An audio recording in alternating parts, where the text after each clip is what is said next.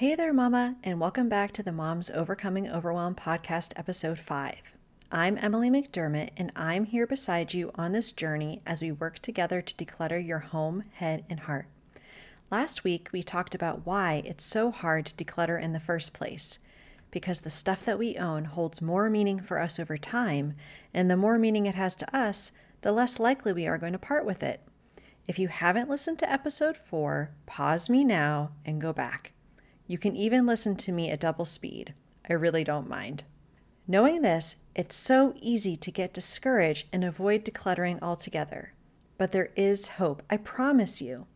Today, we are going to discuss the easiest and most painless way to dive into decluttering. Easy and painless sound good, right? So what do you say? Grab that notebook and pen, and let's dive into today's episode. Hey there, Mama. Are you tired of all the stuff crowding your home, calendar, and mind? Do you wish you could say goodbye to the endless to-do list running around in your head? Want to declutter but don't know where to start? You're in the right place. Welcome to Moms Overcoming Overwhelm, where you will find proven and practical solutions to declutter your home, head, and heart. Hi, I'm Emily, a wife, boy mom, and simplicity seeker. I struggled to get pregnant and felt overwhelmed until I discovered decluttering could create the physical and emotional space I needed to become a mom. Now, 2 kids later, I've transformed my life and motherhood by developing simple systems around decluttering, capsule wardrobes, kid stuff, cleaning and tidying, meal planning, time management, and more, and I can't wait to share them with you. If you're ready to reclaim the time and energy you crave, be present with your kids, and finally enjoy the life and motherhood you so deserve, let's kick overwhelm to the curb, shall we? Grab your lukewarm coffee, your notebook and pen, and clear off some counter space. Let's do this. If you have made it to this episode and have listened to the preceding ones, which I would highly recommend because they do build on each other, we are at a point now where we understand what overwhelms us the most, what matters to us, and the possible mental roadblocks that might be in the way. That's a lot of helpful intel, so congratulations. But now perhaps you feel a little stuck. You look at the clutter surrounding you on all sides and have no idea where the quote-unquote right place is to start. Let me give you an analogy from my own life. I have been following an exercise regimen for a few years now on YouTube, a strength and conditioning program. When I started, I barely had any weights. I think I had like a pair of 5-pound and 8-pound dumbbells at the most. So starting a resistance-based training program seemed kind of silly with these light weights. But, as you probably guessed, I got used to the resistance from these lighter weights the more I did the program, and was slowly able to progress to heavier weights. Decluttering requires us to encounter resistance, the psychological biases that we talked about in episode 4. When we own something, attach memories to it, paid a lot for it, we don't want to let it go, this is resistance. And the way we overcome this resistance is by asking ourselves questions about our true selves and whether the item serves who we are now in this season. Asking questions and taking action means we are flexing our decision-making muscles.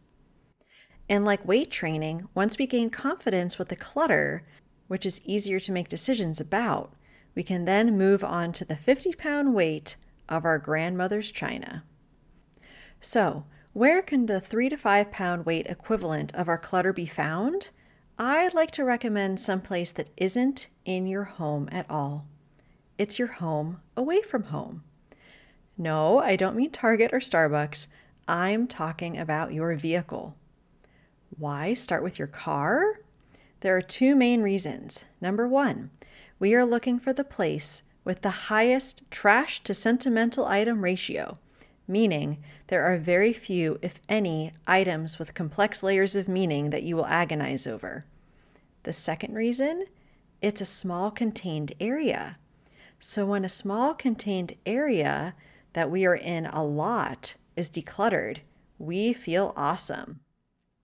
This is the part where people get a little hung up on the specifics. What bags or bins do I use to declutter? It really doesn't matter much as long as you can keep them straight. For example, I'd recommend you grab a black trash bag for trash, a separate bag for potential donations, like a different color bag, and then a third container or bin for the things that have a permanent home in your home but are in your car instead. I'd also recommend you bring like a dust buster or some cloths or paper towels or something for a quick wipe down of the car, as well as some sticky notes and a Sharpie. So we're going to start with the trash and recycling, starting at the front of the vehicle and going through every crevice that you can realistically see all the way to the trunk. You are unearthing every wrapper, plastic bottle, anything that would be trash or recycling. So now hopefully you can see the things that you know belong in your home but aren't there right now. Library books, hopefully not overdue. School paperwork from your kids, empty reusable bags, or even things that haven't been changed out from the previous season. For example, I have a sunshade that I've been using in the summer that I really need to bring inside my own home. Here's a quick side note. All of these things have a permanent home in your home already. They have just been temporarily displaced, and you will be returning them to their home. We will be talking about everything having a home in a future episode. Okay, so now we are left only with the stuff, besides millions of crumbs, that you may be unsure about. The Happy Meal toy that's obviously a piece of junk, but you saw your kiddo play with a few times in the back seat. A bag of Target returns you haven't gotten to yet that's been in your trunk for a week. This is where we get to flex our decision-making muscles, our lightest weights, so don't worry. Here are a few questions to ask about the stuff to get you started. Number 1, why is this still in my car? Do I need to schedule a time to take action on it? This would be for returning things to the store, mail or packages to go to the post office, and so forth. So either jot down on your phone a specific date that you're going to take it, get it in your schedule, or if you have that Sharpie and sticky notes, go ahead and put a sticky note on the actual bag with the date that you plan to take action on it. Number 2, do I or my family member need this item? Do I want it in my home? Does your child already have 100+ Happy Meal junky toys in the house? And if so, do you have a permanent place for those small trinkets and treasures? If you do, you can either make the decision to just throw this away on their behalf before it ever makes it inside, or you can ask them and they can make a decision whether it will be included in a permanent home in your home where there's actually room for those things. This concept, which we will talk about a lot here, you can call it the container concept, the container rule, artificial boundaries, whatever you prefer, is key about whether something goes directly to the trash bag, is donated, or is awesome enough to make it inside your home. Pretend that your home is like this VIP club and you are the bouncer making sure the unsavories don't make their way in to mess up the vibe. You can ask for feedback from the people inside or not, but ultimately you decide what comes in and what stays out. Once you've completed these steps, if there's anything you have decided to donate, I'd recommend you look at your schedule to see when you can take it to a donation center or have it picked up at your home within the next few days. We don't want our car to be a storage place for the things we haven't donated yet. Finally, take that dustbuster and cloth and vacuum up or wipe down as much as you can with the time you have left to devote to it. I know Cheerios and Goldfish will likely still be falling out of your car, but that's okay. Do what you can. Then take a moment to sit down in the car and breathe deep. How do you feel? Hopefully amazing. I'm proud of you for making the first step and starting to flex those decision-making muscles. If you want, you can even take a flex selfie, is that a flexie? On Instagram with your progress and tag me at SimpleByEmmy. So to recap, the car is the best place to start decluttering because you can easily separate out trash, donations, and things that actually belong in your home. It's a small, contained space, and it can be done in a relatively short amount of time.